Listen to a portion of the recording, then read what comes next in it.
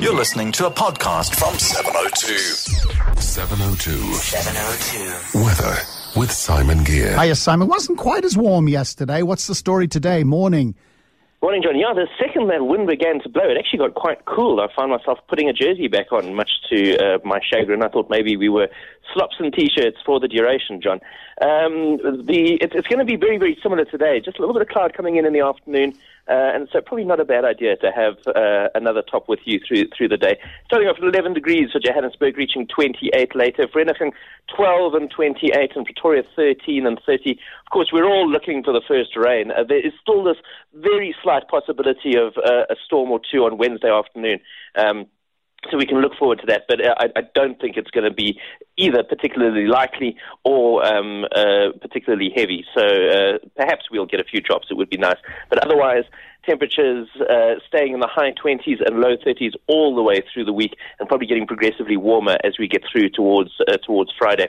If you are traveling, it's down to Cape Town, some rain down there, and sort of light rain all the way through the day. Those showers spreading all the way along the Southern Cape coast through towards PE and East London. In fact, East London quite wet today. Durban is sunny through most of the day, reaching a high of 30, but then they're going to get the showers this evening. And you got something on happiness, Simon. We need plenty of that.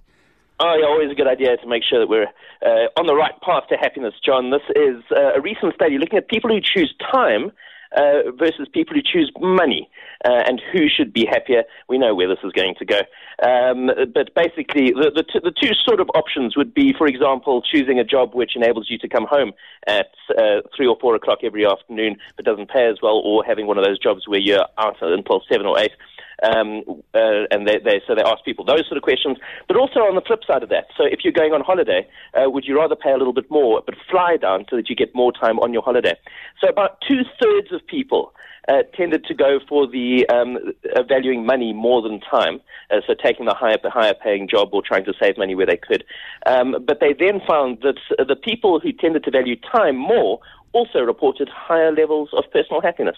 There you are now. Was it Oscar Wilde said? Money doesn't guarantee happiness, but it brings a more tolerant form of misery.